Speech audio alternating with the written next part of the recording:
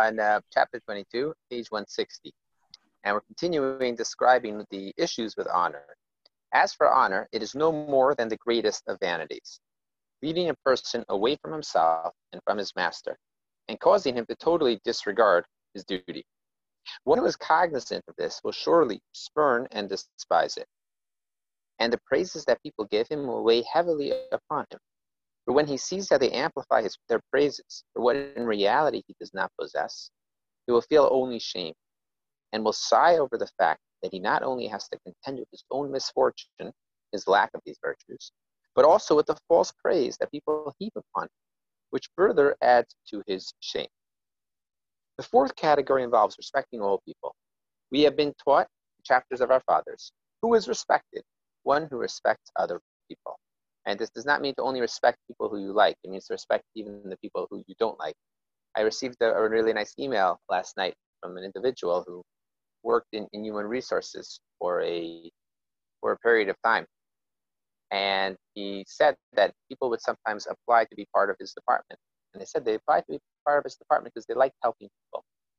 So he said, there are two conditions that you have to know before you actually apply to work here, or before I can accept you. Number one, do you like paperwork? Right? Because it's not just helping people, you got to push a lot of paper also. He said, and number two, are you willing to help people who you don't like? Right? And that's what Pirkei Avos is saying. It's one who respects other people. In other words, you give them respect even if you don't like them. Even if you don't respect their opinion per se, you still give them respect. And they also said, where do we know that one must respect a peer, even if one knows that his peer is greater than him in only a single matter? Furthermore, we have been taught one should always be the first to greet others. Right?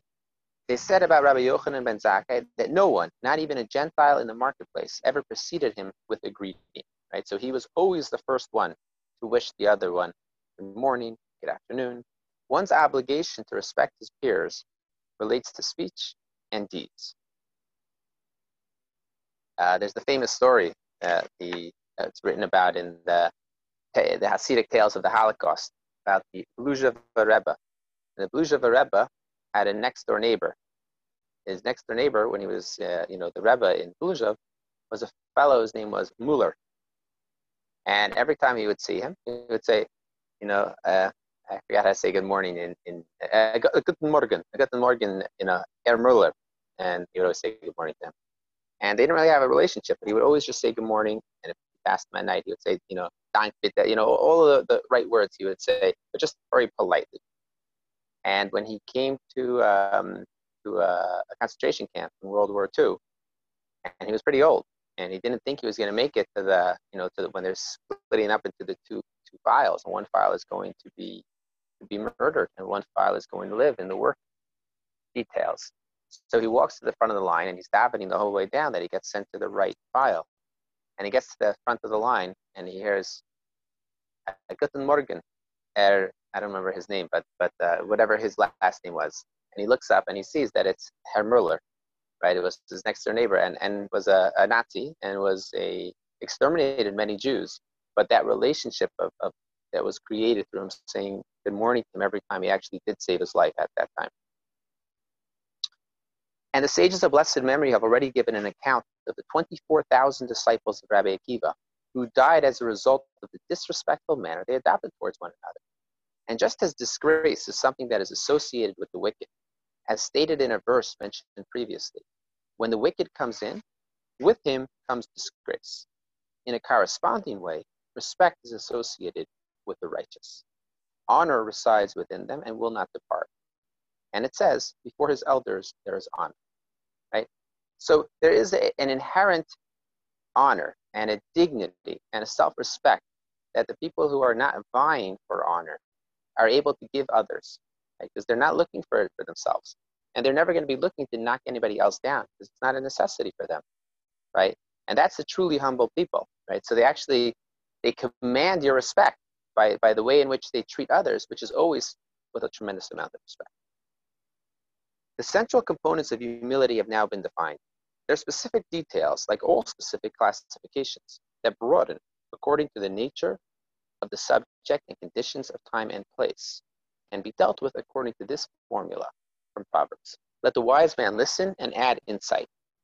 And so it's very important to recognize, no matter how comprehensive a book, you're not going to be able to go through every single case.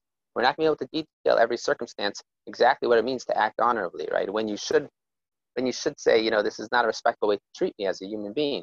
And when you should say, I don't care if he's treating me like that because I'm not going to stand on my honor. And every time I get disrespected, that's actually good for me in the long run because that will help me from getting a swelled head, right? Exactly how you're supposed to do that, that's going to be up until the time and the place. It is certain that humility removes many obstacles from man's path and draws him closer to many good things. For a person who possesses humility will have minimal concern for this world and will thereby not be envious of its vanities. Furthermore, his company is very pleasant, and people approve of him. It is obvious that such a person will be brought neither to anger nor argument. It's a very powerful statement. If you're truly humble, it's very difficult to get someone to get angry, or even to argue vociferously about something. Because if you're very humble, then your ego is never going to get lost or caught up in a specific argument where you're going to feel the need to disprove the other person's opinion. Rather, all that he does is done quietly and calmly. Fortunate is the person who has the privilege to acquire this virtue. Our sages of blessed memory have already stated in the Jerusalem Talmud, just as wisdom made a wreath for its head, humility made a heel for its soul, right? So what does this mean? This means that wisdom is a wreath around a smart person's head, and humility is the shoe for their journey in life. The entire expanse of wisdom cannot compare with it. This is clear cut, right? How do we see that from this phrase? Because when it comes to wisdom, we describe it as just a wreath around your head, right? So that's not a fundamental or primary component of what drives you. But without a heel, it's impossible to do anything, right? So humility is the real engine that drives us in this world if you want to be successful in terms of what the true success is measured.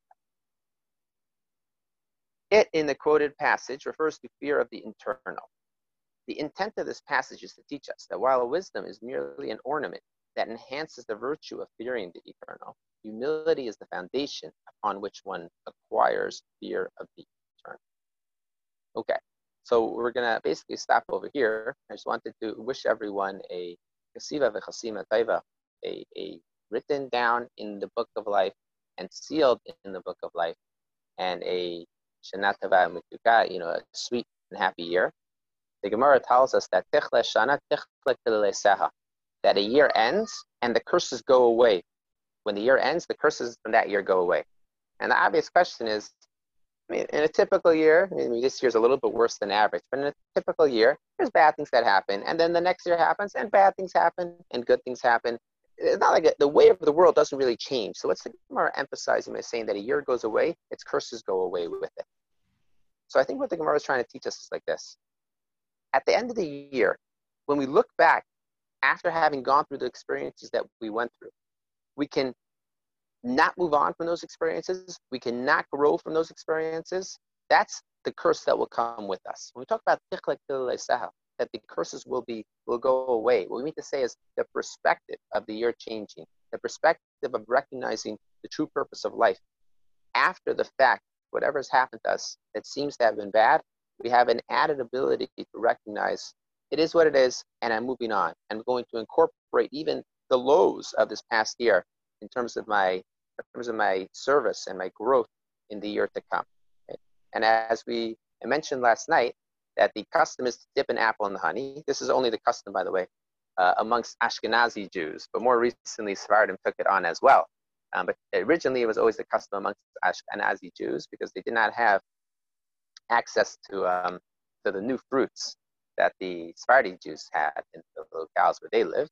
So that took on the custom of having something nice and sweet, to symbolize having a sweet new year.